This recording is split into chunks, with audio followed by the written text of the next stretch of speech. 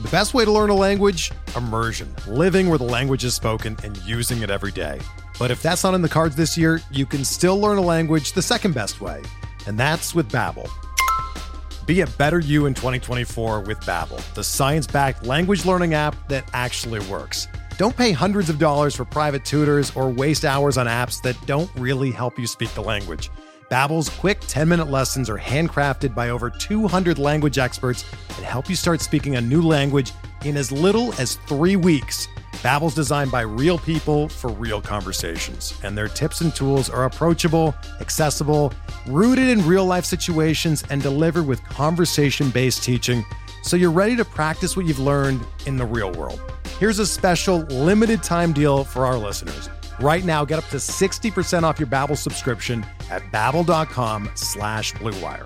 That's 60% off at babbel.com/Blue Wire, spelled BABBEL.com/Blue Wire. Rules and restrictions apply. And welcome back, everybody, to Benched with Bubba. This will be episode 12. We are brought to you by thesportsdgens.com. Check us out, thesportsdgens, on Twitter at thesportsdgens. I will once again be your host, Bubba. Find me on Twitter at BDNtrick. On episode 12, I am joined once again. He's been on Benched with Bubba previously. He's a member of the Sports DGens. Duncan, you can find him at PowerD_picks. Duncan, how are we doing tonight? Doing pretty good. It's finally getting cold where I'm at. It's about 50 degrees outside, so. Yeah, it's funny you say that. I try not to be that guy either, because you're down there. You're down there in Texas, I believe, and yeah, I'm out here in California, and I laughed today because I went outside and there was actually frost out, and I was complaining, and and I get the look from people that I'm the asshole because it's frosting, and then it started raining today, and I'm the asshole. So I totally understand. I was mad because I was cold and it was 58, and I was trying to golf and it was 58. Yeah. Our buddies in like Wyoming and Canada have already been getting snow for like a month. So yeah, I saw people tweeting, complaining about slipping on black ice, and I'm sitting there going, I'm mad because I'm walking through wet grass.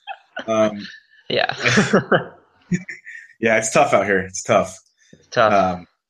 But it's the way it works. But good. This should be fun tonight. We got all kinds of good stuff. The sports world, it's crazy. It's holiday season. It's college football season. It's NFL, college basketball. There's so much more going on, but this is going to consume Benched with Bubba, episode 12. Last episode with Doc, we got deep into it. We're going to get even deeper now because the college football playoffs, they are official. The conference title games have happened. They were a little closer than expected. Most things kind of hashed out the way most of us thought, kind of. And the Final Four stayed the same as expected. You have Alabama, Ohio State, Clemson, and Washington. Any surprises in your Final Four, Duncan, or you kind of see it that way as well? I mean, it's not a surprise to me. I think outside of the diehard Michigan, maybe the Penn State fans could have an argument, but I think it's the four teams. If you're going to have four, I think those are the four that you're going to have in. You have obviously your Alabama, you have your ACC champ, you have the Pac-12 champ. Big 12 didn't have a title game, and everyone there had 2 or more losses, so Big 12 was kind of automatically eliminated. And then things just kind of got tricky in the Big 10. I am a pretty firm believer that you should win your conference to have to play for a national title. But for me, that's contingent on not having the stupid rules that they currently have with the divisional setup in the conference. Because you get instances like this year where you could argue the top 2 teams did not play in their conference championship game. And so until those rules change, I don't think Penn State and Penn State fans can be too upset at the fact that they won their conference because they, were kind of the second or even third ranked team in their conference for most of the year. Yeah, I completely agree. The Big Ten, and many may argue, I feel, and it's not just being biased as a Wisconsin fan, I feel it was the best conference in football this year. And the Big Ten title game was the weekend before, and it was at 9 a.m. Pacific time on ABC, and it was Michigan versus Ohio State. That was your Big Ten title game, and it was one hell of a football game, and that's what it was. And like you said, as long as the setup is the way it is, where it's unbalanced, and you're not going to get the best two teams technically or whatever, however you want to phrase it, playing each other for the title game. Well, that's the situation you're going to be dealt. Yeah, it is what it is. Penn State, I think this is the third straight podcast I've discussed Penn State now, and they should be thrilled with the situation they are in. There's nothing to be ashamed about of being the Big Ten champion, about going to the Rose Bowl. I've gone to the Rose Bowl twice. It is amazing. It's really cool. It is an awesome atmosphere. It's 90 something thousand people, I think, or 85,000 so it is, and it's just awesome, awesome. And for a program that has gone through what it's gone through, and rightfully so, it did it to itself. It is it's good for what it's good for them to get back on the map the right way, and it's good to see. So they should take it, enjoy it, keep building your program, and never know. And Oklahoma's and one more thing on Penn State. Yeah. I know we're going to kind of jump to a different one real quick, and I think all Penn State fans can be beyond ecstatic about how this season went. I mean, if they're being honest and looking themselves in the mirror, that they probably would have never, ever, ever dreamed that they would even be playing in the Big Ten championship game, nonetheless winning it. And on top of the divisions being so stupid, I think teams like Penn State, they still might not have gotten in just because they did have 2 losses, and all the teams that got in were either undefeated or had 1 loss. But preseason rankings end up screwing teams over so badly. Like Penn State were nowhere near anyone's top 25. And then it took them beating Ohio State, which was an incredible win, to even – I don't even know – they might have been ranked like 23rd or 24th, but I don't even know if they were ranked before that win, and they jumped all the way to like 11. That's a great point right there. Sorry to cut you off, but that's something worth looking into, actually, because I don't even know where they were ranked going into that game, because I know they weren't ranked preseason. There's no chance in hell. But that's a good point. Continue where you were. I can't remember if they must have already had their 2 losses, because once they beat Ohio State, they didn't lose again, and they just kept climbing the rankings. So I want to say they were unranked, because they were probably 5-2, 6-2, something like that, and then they beat Ohio State and they jumped all the way to whatever they were. But the preseason rankings, you would always see it in the old BCS system, where if one team starts off as 5th and the other starts off as 20th, if they both end the season with 1 loss, the 5th place team is always going to finish higher than the 20th place team. It doesn't matter who you beat. It doesn't matter how things stack up. You're not going to jump them if you start that far behind. And so if they're going to have the playoff rankings start mid-season, it only makes sense that that's when you truly start to look at rankings as a whole and totally disregard any preseason or even first 2-3 weeks rankings. Yeah, and that's something that people have been saying for a while now, especially once the BCS started. And I don't know why it hasn't happened yet. Because it's a valid argument. Yeah. Rankings draw ratings, though, and so those are never going to go away. No, it's true. Because like opening weekend, even Wisconsin LSU, which that LSU team with Les Miles and the one at the end with Eddie O are 2 different teams. That I still will say to this day, if that Eddie O team plays Wisconsin at Lambeau Field, they beat Wisconsin. I'm sorry. It's true. I'm a Wisconsin fan. I see it. Yeah, LSU, for as horrible as they looked under Les Miles, they were completely transformed. And they didn't score against Alabama. Not many teams do score very much against Alabama, but they held them to 10 points. Yeah. That was beyond incredible, their game they played against Alabama. And I think if you look at a lot of the Vegas rankings, I think LSU is in most top 10s out there. Yeah, LSU with Eddie O is an outstanding ball club this season. Definitely. Yeah, that's a whole nother tangent that we're talking about. But so we got that. The Final Four, it is what it is. And like a lot of people have said, it's pretty much Alabama and everybody else. But the thing is, and we've seen it in the past, especially with a lot of these really good coaches, and you can't take it away from any of them because they all are great coaches. You give these coaches a month to prepare, and we've seen a lot of crazy shit can happen. You give Urban Meyer a month. We saw how they blew the doors off Alabama before. Anything can happen. So I'm not saying Washington's going to blow the doors off Alabama. I would be beyond shocked. That'd be a bold statement.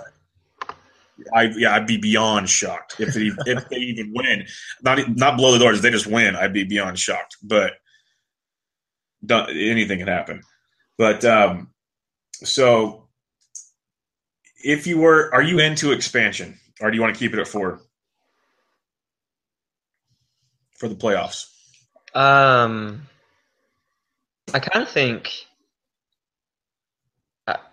you have to expand. I thought when they first went to 4, if they were going to go from 2 to anything else, why 4? Why leave out the best team in a Power 5 conference? It didn't make sense to me when they went from 2 to 4. I thought they should have gone from 2 to 6 or 2 to 8. And years like last year, and the year before with the whole TCU Ohio State thing, and this year with both Penn State and Michigan, I guess they still did have an argument. There's just a lot of teams, a lot of really good conference champion teams that are getting left out. And so I think, honestly, I think in my ideal world, you completely take away the divisions and conferences. The best 2 teams record-wise at the end of the year match up in their title game. Each conference champion from the Power 5 schools gets an automatic berth, and then you have 3 at-larges. One could be spent on a team like Western Michigan. If there's an undefeated non-Power 5 school, I think they should almost automatically get in just because that has to be rewarded. And if there's not, then you just have 3 at-larges based on the end-of-the-year rankings. Okay, so we're basically on the same page here. I like your format. Yours is even more in depth than what I was thinking. I really do like that idea of completely eliminating the divisions. The only thing is, I think you have to have the divisions because the way these things are so screwed up already, unless they really fine tune the schedules, because it's the only way they keep the rivalries. That's the problem. Yeah, they keep the rivalries, and then the big teams will never do it. But eliminating the bye weeks that they have against like D3 schools or whatever. Like the D3 schools. Yeah, and if you actually put another, even if they keep the divisions, even just one more conference game could end up making a big difference in the rankings at the end of the year.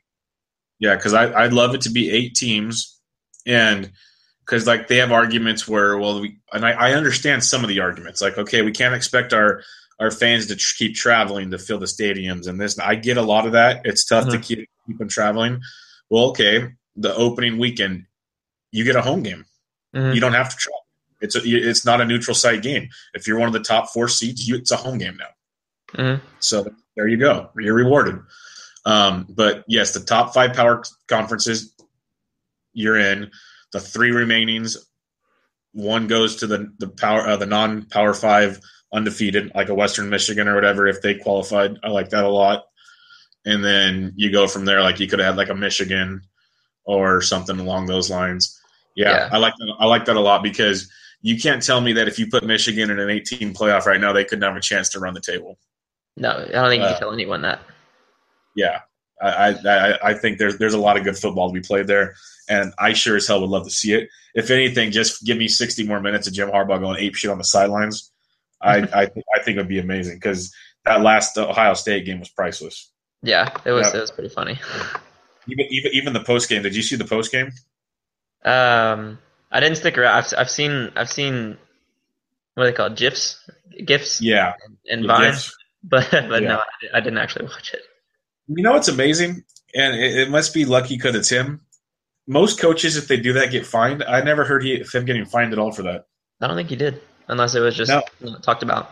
Yeah, because a lot of guys would have gotten fined so much for those comments, but not Jim Harbaugh. No. That's impressive. All right.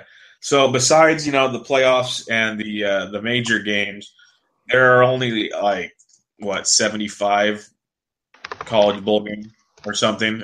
I know I'm off, but I'm just off by a few probably. We don't need to go over all of them, but do you have any that are catching your attention that are standing out as ones that are must-see TV for you? Yeah, I was actually looking at a couple of those the other day. I think, let's see, what was one of the ones that I was really looking forward to watching? Oh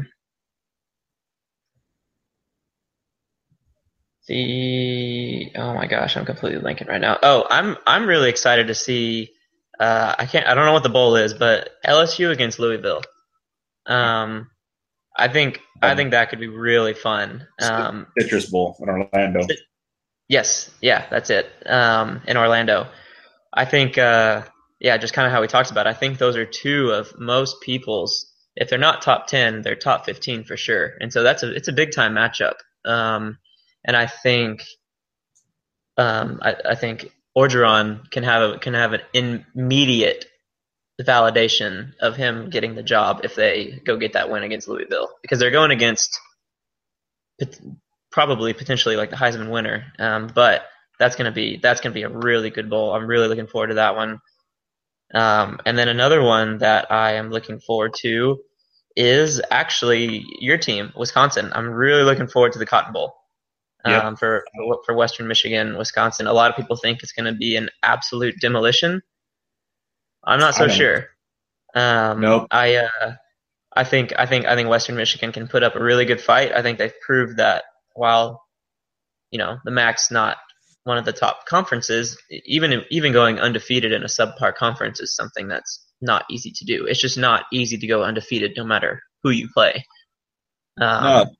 And the MAC is like the Big Ten Junior. They play us every year. Yeah, and I think Wisconsin showed a vulnerability to the pass, and so I know Western Michigan can be a run-heavy team, but they also got a guy that can throw it, and so I just think it's going to be a pretty good matchup. And then obviously, the two teams that had a Penn State and USC in the Rose Bowl. Probably everyone's going to talk about that one, and then another one. The last one I'll talk about is definitely going to be the Sugar Bowl. It's definitely going to be Auburn against Oklahoma. I think Oklahoma is one of those teams that has a really good argument for an 8-team expansion, because I think they should be playing in a playoff setup. And Auburn, when they made that change, they really started playing well. And I do think Oklahoma's going to win. I think Big Game Bob finally gets over that bad reputation, but I think that's going to be actually a really fun one to watch. Yeah, that should be exciting. The Rose Bowl, definitely looking forward to that one. I will be drunk at a bar in Dallas because I purchased my tickets to the Cotton Bowl today. So I'll be flying in the day before for that one. Oh, nice. That'll be happening. So I'll probably watch Wisconsin lose in person. But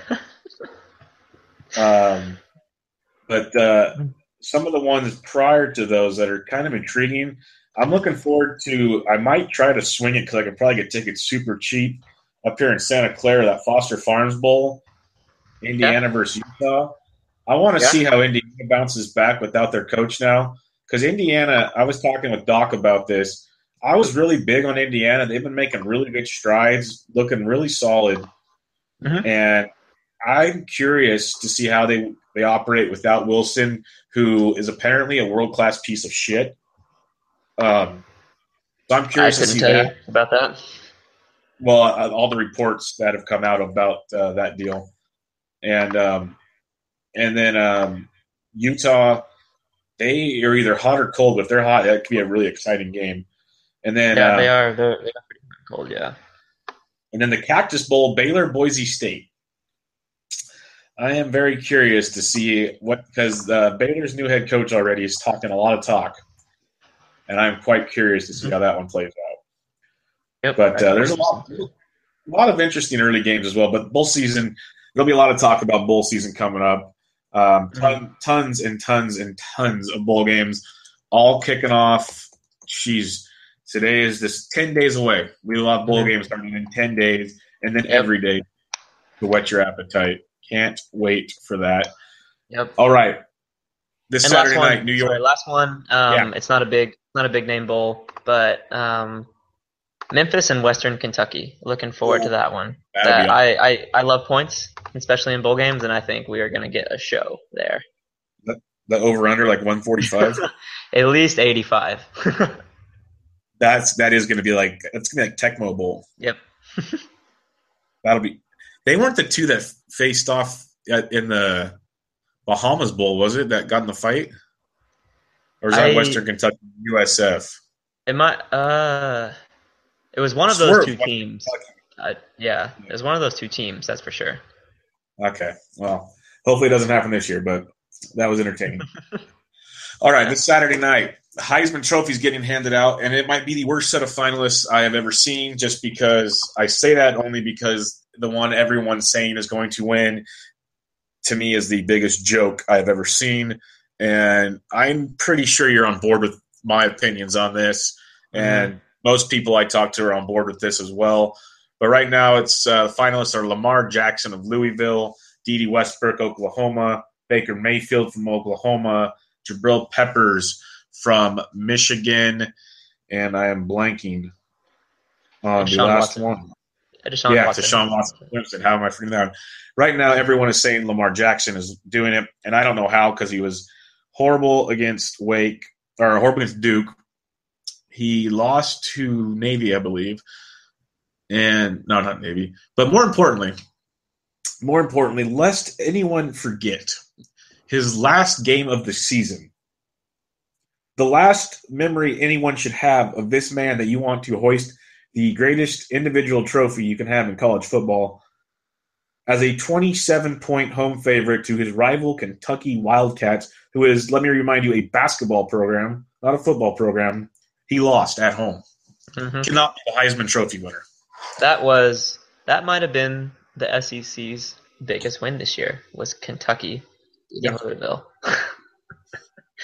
And I'm totally on board. I mean, it's one of those things where I think Heisman winners get crowned late October, early November. And it sucks because 3 lost quarterbacks, I want to say since like 1990. I think Tim Tebow's the only one to ever win the Heisman. And I mean, I think he deserved to win it the year that he did when he had 3 losses. But I don't look at Lamar Jackson as a Heisman Trophy winner. But I also don't look at any of the other finalists as Heisman Trophy winners either. That's the problem. So it's I think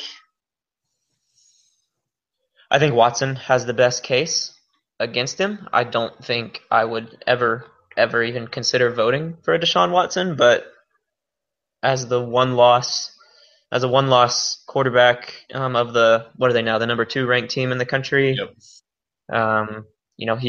He's got to be up there in consideration at least. Struggled real bad early. They almost lost to Troy. They should have lost to NC State. If a kicker would have made a 27-yard field goal, they would have lost to NC State. Yep. Almost gave it away to Virginia Tech.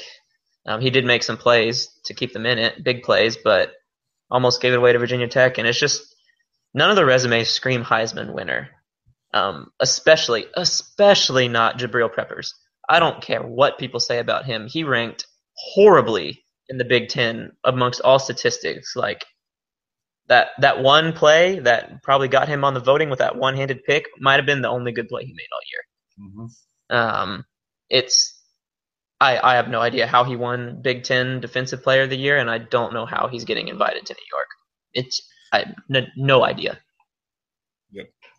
It's bad. It's almost like they need to give this. They almost need to rename this year's award. It's like the top highlight of the year award, because all Lamar Jackson did. I'm not trying to say he's not a good football player, because he is, but he was just such a human highlight reel, especially early in the season. and so everyone remembers that. But they forget. Yeah, he was shut down by Houston on national television on a Thursday night. Do people forget on primetime television he was shut down on ESPN? Yeah, it's like that's the time. That's the night you win the Heisman. Yeah, you go out there on the road and you put on a show. That's how you win the Heisman. Yeah, and that's how. Yeah, that's when you win the Heisman. You win the Heisman by, I think Houston was still ranked pretty highly at that point. You win the Heisman by putting Houston out. You win the Heisman by, they should being a key word. They didn't, but they should have beaten Clemson if that guy knew where the first down was and would have dove. They would have beaten Clemson. But you win the game against Clemson. You win the game against Houston. And then you don't lose to Kentucky. And that's how you win the Heisman. And Kentucky was the final nail in the coffin. Yeah, I mean, people's minds were made up when he had, I want to say through 4 weeks, he had more total touchdowns than incomplete passes. And so I think that's when people's minds were made up.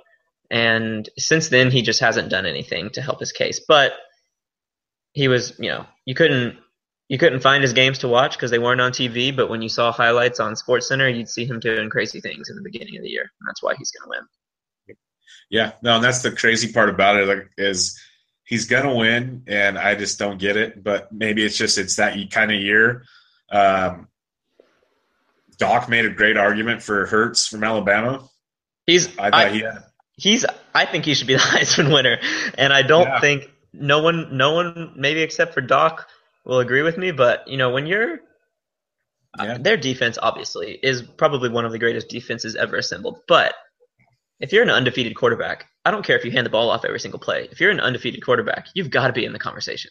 Yeah, and it took me a while, but I sat and listened to his argument. He reeled off a lot of valid things, and then he had me by the end, and then I've looked into it since then, and I'm on board. I totally agree. I looked even more. I always screw up the guy's name. It's Cole Kubelik or whatever. He's sideline reporter for ESPN, SEC. He's the one that interviewed Tom Herman pregame and got busted for asking questions. I think he tweeted today or yesterday that Alabama's running backs at a whole have rushed the ball 200 or 300 times, 250 or 300 times this season. Jalen Hurts has rushed 120. So he has a third. I mean, he was maybe not as many total touchdowns that Tebow had when he was at Florida, but he also the thing about Hurts is he didn't put up crazy stats. I mean, he didn't, but he didn't ever lose games for his team. He didn't do dumb things in a critical moment, and that's what Lamar Jackson's done. That's what Baker Mayfield did. Watson really didn't make terrible decisions, but I mean, he doesn't. He's not going to blow you away. His highlight reels isn't going to make you just go, "Oh my gosh, this guy's freaking incredible." But at the end of the day, he was undefeated, and he didn't really have terrible turnovers in bad spots. He did what was asked of him, and people forget he's a true freshman. True freshman, yeah. And he did it in the SEC. Mm-hmm. I mean, the fact he didn't even get an invite shocked me. Yeah, but he probably would have finished last. He probably would have finished last in the voting, but you got to take him over Jabril Peppers. You have to. Yeah, or at least one of the Oklahoma guys, because they're just going to split. They're just going to split votes anyways. Yeah, and I mean, a team that doesn't even make it into the playoffs, you can't have two of those players on the Heisman ballot. Yeah. I don't even. I'd love to know how that balloting process even got taken care of. I'm just lost on that whole thing. Yeah, if you're gonna go off stats, freaking get Mahomes from Texas Tech in there. That's a Heisman quarterback, if any of them are. Yeah, or hell, let's Mahomes stats. Good God, but or what about Pumphrey from San Diego State? Yeah. Or the Western Kentucky quarterback, or a player on Western Michigan. They're undefeated too. Somebody. Or like I was telling Doc a week ago, get Foreman, the running back from Texas. He has over 2,000 yards rushing. Oh, he is a beast. He should be the top running back taken, I think. Yeah. I mean, not top. Sorry, not ahead of Fournette. Because because I just saw him. One of the top. Yeah. He's a first round talent. I mean, running backs usually come in waves, but he's no Fournette. Sorry, I completely forgot that he was going to the draft, but he's up there. He's good. Yeah, no, that's how I brought him up last week as a dark horse that people need to pay attention to, because that guy week in and week out for a Texas team was amazing. Yeah, that team was awful, and he was a really, really good. Everybody knew he was getting the ball and did not matter. Mm-hmm. But, okay, I think we could sit and do this all day, but which we probably could. But let's get going. Not only college football, but we will go NFL, and one of the big, big reasons we brought Duncan on this podcast is his team is running away with the NFC. So I wanted to give him a chance to talk about his boys. How about them Cowboys? Duncan? How about them Cowboys? Not as Bayless says it, because he is one of the worst people out there. He is not a Cowboys fan. I do not think he's a Cowboys fan, but how about them Cowboys? Yeah, there you go. I did not see this coming. I think most Cowboys fans are going to be realistic and say they just did not see this coming. I thought Dak would do pretty well, just because people forget they didn't have the best year last year, but 2 years ago, Mississippi State was 3 yards away from beating Alabama and retaining the number 1 ranked team in the nation behind Dak Prescott. I think they was 4th and goal on the 3, maybe 4th and goal on the 2 to win the game against Alabama, and they got stopped. But that would have been, I think they would have been 9-0, and they would have obviously been the number 1 ranked team. And so, last year, a lot of players from that team left, and Mississippi State wasn't that good, but Dak still put up numbers. And so I was fairly confident that he could at least, Romo is going to be out 8 to 10 weeks. And so I thought he could at least go 4-4, 5-3, something like that. But this has just been beyond anything that I could have ever hoped or asked for. And the crazy part is he might have a hiccup here or there, but I don't see it getting too out of hand anytime soon. Do you? What's your realistic expectations? Not postseason, just the rest of the season. The next through week 17. What's your realistic expectations the rest of the season? For the regular season. So I've been, for a few weeks now, in a couple of the group chats that I'm in, I've been saying that Dallas is going to go 13-3. Even before they were 9-1, 10-1, 11-1. I didn't know how it was going to happen, but I thought they were going to go 13-3. Okay. I think that they are going to beat the Giants this weekend. That something's just off about that team. They lost. They were 8-3, and then they lost to go 8-4. But as an 8-3 team, I can't remember a worse 8-3 team in the NFL than I've seen from the Giants this year. Something's just weird about them. I don't know how they won as many games as they did. And my bold prediction is that they are going to finish 8-8 and not make the playoffs. But that being said, I do think we're going to beat the Giants. I think the home game against the Bucs is actually going to be a tough game. The Bucs have been road warriors, and Winston has been able to do. If he's not playing a top 5 defense, he does pretty well. And Dallas doesn't have a top 5 defense, so I think they're going to be able to put up points. I do think they'll be able to win that game, but I think it's going to be a lot closer than most people think, and probably what the spread is going to be. And then after that, so I think they'll be 13-1, and then I think they're going to actually end up resting a lot of people the last 2 weeks. I know they say they're not going to. Jerry and all them say they're just going to let them play, but when you have 2 rookies who have carried the team, you've been having injuries, even across the offensive line. You've lost 1 starter earlier in the year. Tyron Smith was out for a little bit. They don't want that unit to lose anyone going forwards. They want the offensive line to be healthy. And Dez has had his history with injuries, and so you don't want to risk Dez getting hurt. And so they may not, but I kind of hope that they rest some players. I don't know what you do with Romo. Maybe you play him those last 2 games, but then if he absolutely lights it up, that's a whole new argument. So I think Dak is enough and strong enough and tough enough not to get hurt, even if you're resting other players. Or even you can even play Sanchez. I mean, if you just don't want to completely take the risk with Romo going for like 6 touchdowns and making a case for himself. I do think they're going to play Dak, but then I think some of the players on the defense, like they already have so many people out, and I don't think they could take any more injuries, to be honest, especially not someone like Sean Lee or Justin Durant or anyone like that. So I think they're going to finish 13-3. Don't know how they'll get there. I think they're going to go win-win, loss-loss to finish, though. See, the defense I could see resting in someone like the Dez Bryants, Wittens of the world and whatnot, maybe even Zeke, because you lose Zeke and Huta. That could be and you still have Alfred Morris and some other really good running backs behind Zeke. And so you're not really – like you're losing a lot because it's Zeke, but like, Alfred Morris, I think, had the most rushing yards his first 3 years in the NFL. So yeah, true.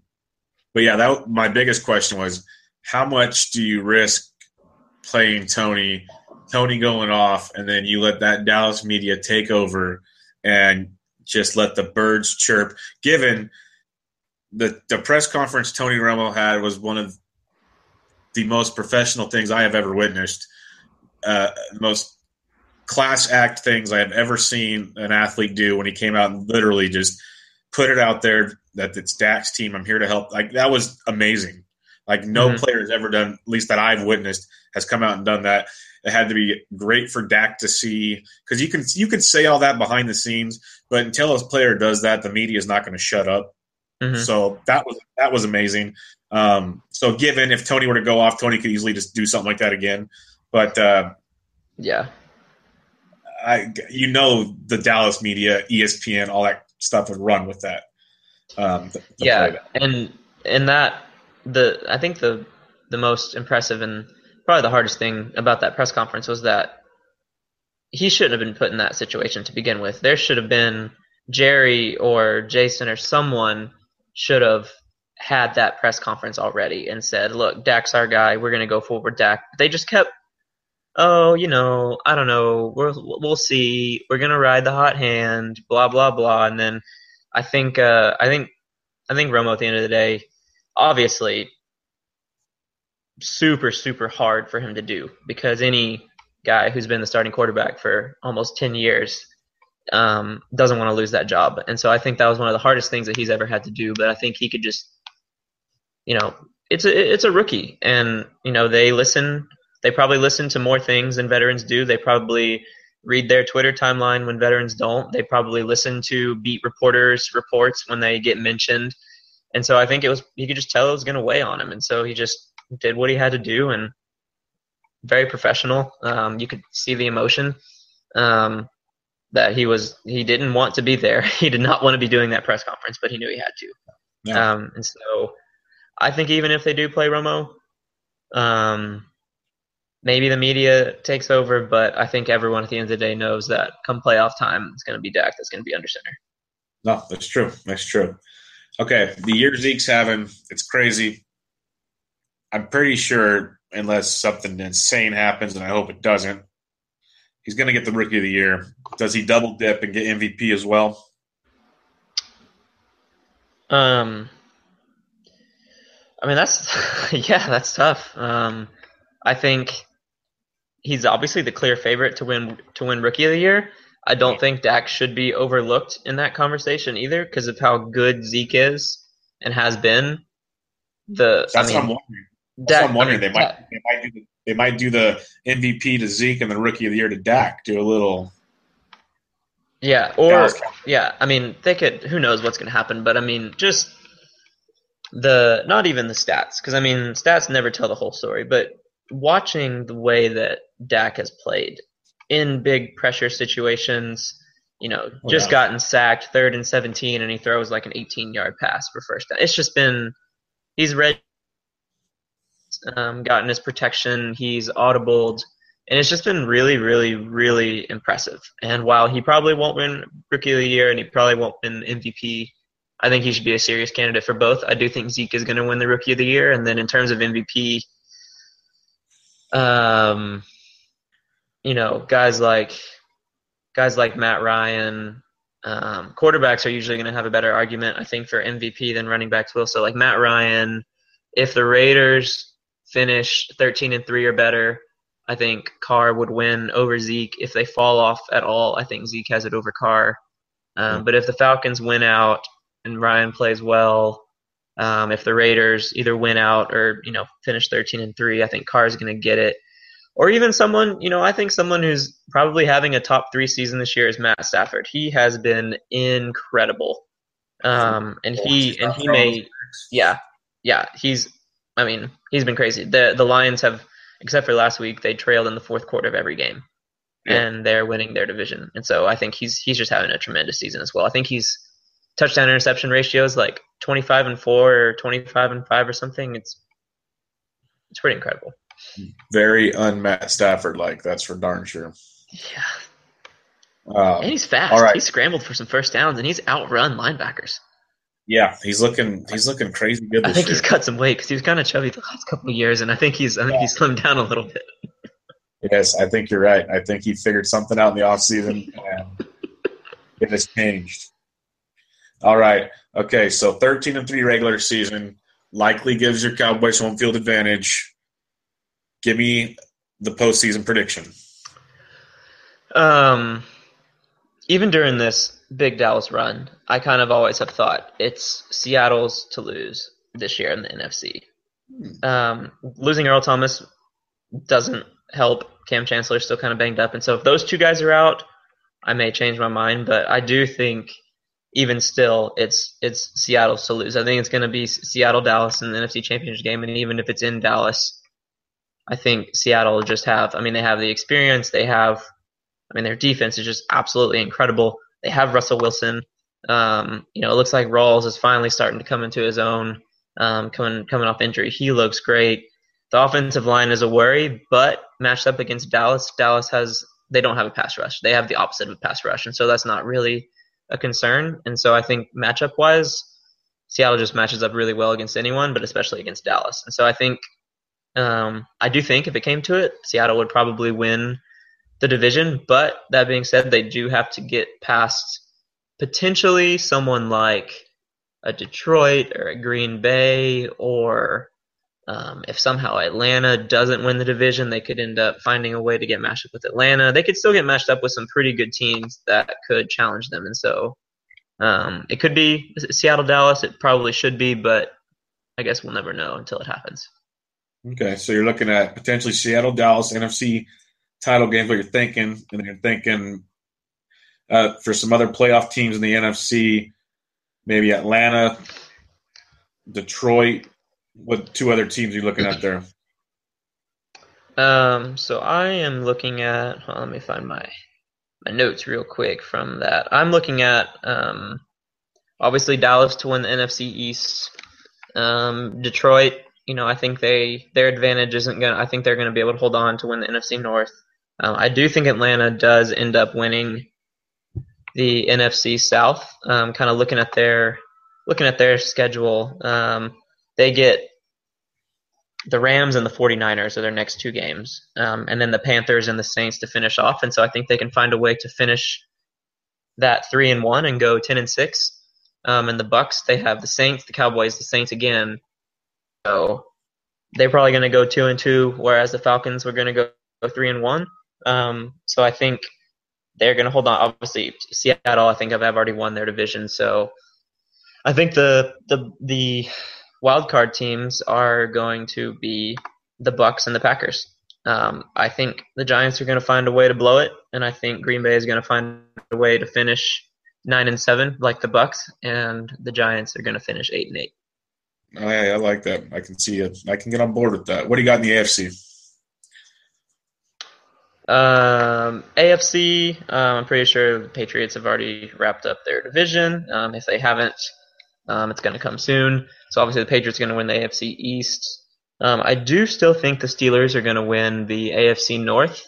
I think they're tied right now with the Ravens, but I think they're going to hold on. I do think the Ravens are going to get into the playoffs. I think both those teams are going to get into the playoffs, but I think the Steelers are going to win the division.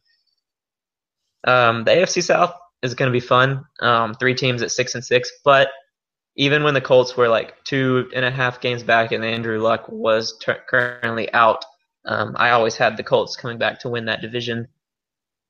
I think that's just going to happen. And then out west, Oh, that's going to be tough. I thought Denver were going to actually beat the Chiefs a couple of weeks ago, and then it would have been a lot more interesting. But I think whoever wins the game tomorrow night in that division wins it. Win and even up the record. I think they own the tiebreakers, and I think they would go on to win the division. If the Raiders win, obviously they'd have a 2-game advantage with 3 games to play. Probably not going to blow it. Yeah, it's gonna be crazy because I think Pittsburgh and Baltimore are both gonna get in. So I think that would take the Broncos or Chiefs just epic collapse to not make it, and I kind of think it could happen. But it's gonna be tough. I could see both AFC West teams getting both the wild card spots. Yeah, I see the Chiefs and the Raiders getting in. The Broncos are the wild card for the wild card, if I say it the right way there, for that 6th spot. Because their quarterback situation just scares the crap out of me. It's just so bad and so inconsistent that I know the defense is so good, but my goodness. If Lynch has an extended run at quarterback, the Broncos are not going to make it. 0% chance the Broncos make it if Lynch stays in. If Simeon's able to come back, some people don't like him. I think he's actually done pretty well this year. I think they find a way to win 2 more games to finish 10-6 if Simeon's the quarterback. And if they get to 10-6, they'll get in. Yep. Yeah, because that would mean both Baltimore and Pittsburgh would have to go 3-1 or better to finish out. I don't think they're both going to do that. No, because for one, I think they play each other at least once, so that knocks 1 loss right there. So that means they'll have 3-0 no matter what the other time. So So Baltimore has New England, Philadelphia, Pittsburgh, and Cincinnati to finish. They're not going to go 3-1 in that stretch. That's just not going to happen. So I rescind my previous statement as saying the Ravens are going to get in. I don't think they will. Yeah, there you go. There's your sign. All right. We got a little more to go. Our college basketball is kicking and about a little over a month into the season. Duncan is a big college basketball guy, especially when it comes to Duke. Coach K and Duke. They're starting to slowly get healthy. Big win last night, I believe it was. Early thoughts on Duke's start to the season? I think the biggest takeaway has been Luke Kennard. That guy has been absolutely incredible. He's got to be averaging close to 30 points a game, and that's with the new freshman coming in the last 2 games, and with he was a jump shooter last year, but he looks a lot bigger. Like it looks like he put in some work in the offseason in the weight room because I think his arms have doubled in size. Like he's gotten big and strong, and so they're winning with Grayson Allen not being 100%. I think he's been hurt the whole season, but just playing kind of because he has to. Like if he doesn't play, especially when all 3 of their freshmen were coming in, they just didn't have a point guard. And so I think he just had to, sack up and get through it. And he hasn't been playing very well. He's been struggling, but, the team just being, if you can send a guy like Matt Jones or, Emile Jefferson to the bench for a few minutes and not have to worry when other people come in to replace them, that's pretty good. And so they're going to be, I think they're going to be just fine. I think they're definitely going to get a 1 seed. I don't know if it'll be the 1 seed just because I don't know health-wise, maybe some players have to sit some games out and they maybe lose a couple, but I definitely think they're the team to beat this year. I wasn't sure coming in when you bring in like a Calipari style 3-4 big freshman names, how it's going to turn out. But I think it's going to turn out pretty well. And so I think they're going to be just fine. I know they've been having so many guys hurt, and they're slowly getting them back. I believe Giles is the big man that they're waiting for now. When is he due back? I think it's still a few weeks away. Okay. But I don't know. I don't know if he's actually going to play this year. Exactly. I keep reading reports. I mean, you just never know. I think he could play when ACC play starts up, but yeah, I mean, you could potentially risk millions upon millions upon millions of dollars if you re-injure yourself and it's bad. And so he may not play. I hope he does because I think he's going to be a stud because he is a stud. But even with the potential top 3 draft pick out, I think Allen will be healthy enough. I think it's some sort of toe or plantar or something in his foot that's going on right now. So I think he'll get over that. Tatum's starting to look pretty good. He was pulling some honestly some NBA moves last night in that win. It was some of the moves he was putting down on the low post were just absolutely incredible. Jefferson's a stud. He's had a double-double almost every game this year. Allen will get healthy. Kennard's playing out of his skin. And, I mean, if Giles does come back or if that other big freshman they have in gets better, if you have a guy like Matt Jones coming off the bench, that's not too bad. So Kennard was going bananas last night. I was seeing it all over Twitter. There's vines. There's all kinds of good stuff about him. And I wasn't able to watch the game. And I'm basically living it through. And I'm seeing he's Mr. Trash Talking 101. First question I have, is that what he usually does, or is this like a first-time offense? Are you talking about Luke? Yeah. Is he usually a trash talker? Yeah, I think it's posted. I forget who posted. It was something on Twitter that like Luke Kennard has taken over the white guy that everyone likes to hate on Duke's mantle. I don't know if that was out of necessity because Allen was hurt and he couldn't really show off, and Luke's like, well, I guess I got to do it. And after he started doing it, he just started talking mad shit. But it's pretty funny to see. I mean, you have the legacy, the Leitners and the Redicks, and now the Allens and everyone. And okay, that's what I was wondering because I've never seen his face on the TV before doing this. I'm like, is this the new guy that I have to hate? Is this? Yeah, you gotta. There's always a white guy on Duke that you have to hate. Exactly, JJ Redick. I've seen Grayson Allen everywhere. I know these faces. I've never seen this one, and I'm trying to figure out: is it for the next 3 to 4 months? Is this my guy? Maybe. Yeah. Okay. Yeah, I'm okay with it. I'm just checking. Yeah, I'm good with it. I just need to get to. I just need to make sure I learn how to spell his name correctly when I tweet it out over and over again. I think it's 2 N's. I'm pretty sure. 2 N's. Okay. Perfect. All right, so you got Duke as a 1 seed. I know, talking to a lot of guys, there's the last few years, and especially this year, a lot of people are already saying there's going to be a lot of parity, a lot of really good teams, and a lot can happen. Like, who knows what's going to happen? You got your Kentuckys that they're going to be there in the end. Yeah. But who else do you think's going to make that Final Four run with the Dukes and Kentuckys? As impossible as it is to probably win back-to-back, I think you got to put Villanova in that conversation. I think they're at least going to make an Elite Eight run again, possibly to probably getting back into the Final Four. So I think it's going to be a Duke, a Kentucky, a Villanova. Obviously, you could say North Carolina. I don't know if they have the normal amount of like NBA style talent that they have in the past. I think they would have enough to be super competitive and probably make a deep run. I'm not sure about a Final Four run. And then I think there's going to be a really, really surprising team, as per usual, make the Final Four this year. I really like Purdue. I think they have put a really good team together.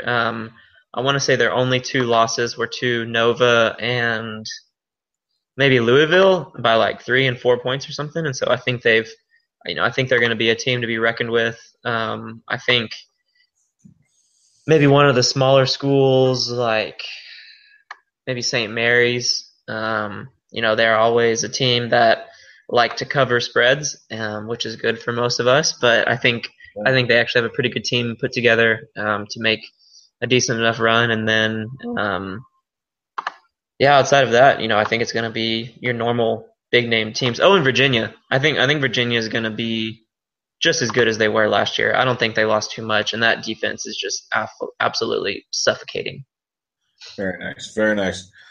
We'll wrap it up with this one last college basketball question. Early on, and a lot of teams early in the season, because losses don't really affect you too much now, so they're working on things, one might say.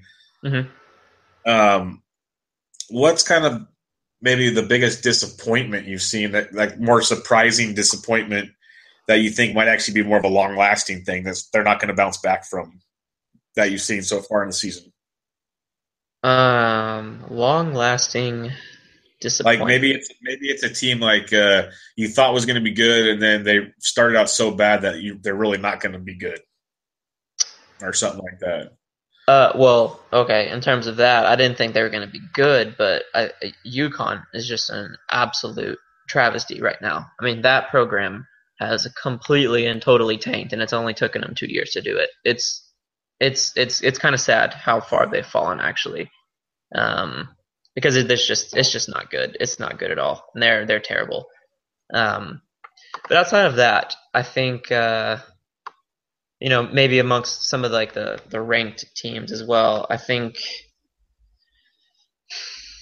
it may not be terrible, but I think a team like Florida, they competed decently against Duke, but I think Florida is they'll be all right because they're in the SEC. They'll lose a couple times to Kentucky, may have close games against A&M or something, but I think a team like Florida is really going to struggle. I could see a first-round exit from the tournament from a Florida-type team. I think Iowa State is going to struggle a little more than normal. They lost some good players last year, and I just don't think they're going to quite live up to the billing, like the top 10 rankings that they've been showing out over the last few years. And then outside of that, Baylor has been incredible. They're probably the most surprising team so far this year, but I don't see it lasting too long, especially come Big 12 play, just because the Big 12 is the most loaded I've ever seen in a college basketball conference. I mean, you can look at a team like Texas. They may be the worst team in the Big 12. Wow. Like, that's how good the Big 12, Texas Tech. I mean, that's how good the Big 12 is this year, that a team like Texas could be the worst team in the Big 12. So the Big 12, it's that loaded this year, but is Kansas still that far above everybody else? Or is their run going to finally come to an end? I think they are still pretty much that far ahead of everyone else. Oklahoma's going to challenge. Baylor's going to be really tough. West Virginia, I think they won by like 70 points tonight, so they're going to be a tough team. And then even the smaller schools, like a road games at TCU or at Texas Tech, those aren't going to be easy wins for Kansas. And so, while I think talent-wise they're still kind of head and shoulders above the rest of the most competitive league in the country, they're probably going to finish with more losses than normal this year. But I still do think they win at least the Big 12 regular season. Maybe not the Big 12 tournament, but I still do think they win the Big 12 regular season. Well, that is outstanding. Good to hear. Well, Duncan, we covered a lot: college football, NFL, college basketball. Mm-hmm. Anything else you'd like to add before we call it a night? Man, that was a lot of content. Yeah, that was good stuff. A lot of good stuff there. Yeah, I mean, the only thing that we didn't talk about, and I'm sure you're going to do this on some episodes coming up, would be like MLB offseason stuff. It's been bananas. I don't know too much about other teams, but I do know the Astros got some good players coming in. I do still think they need one more pitcher. I don't know who it's going to be, but I do think they need one more to be a serious contender. So I'll just leave it at that. Yeah, and I will have you back on here. We'll shoot for sometime maybe in January when the playoffs. We'll talk Cowboys playoffs, maybe some college basketball conference tourney stuff, and maybe by then your Astros will be ready for spring training, and we'll get we'll get things rocking and rolling, and we'll do it again. How's that sound? Sounds good. They got Charlie Morton, but I think they're going to need more than that. Yeah, I wouldn't be too confident if that's the final move.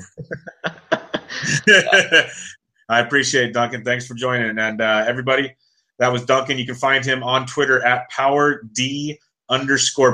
Check us out at TheSportsDegens, thesportsdegens.com. This was Bench with Bubba, episode 12. We will catch you next time. Thanks again.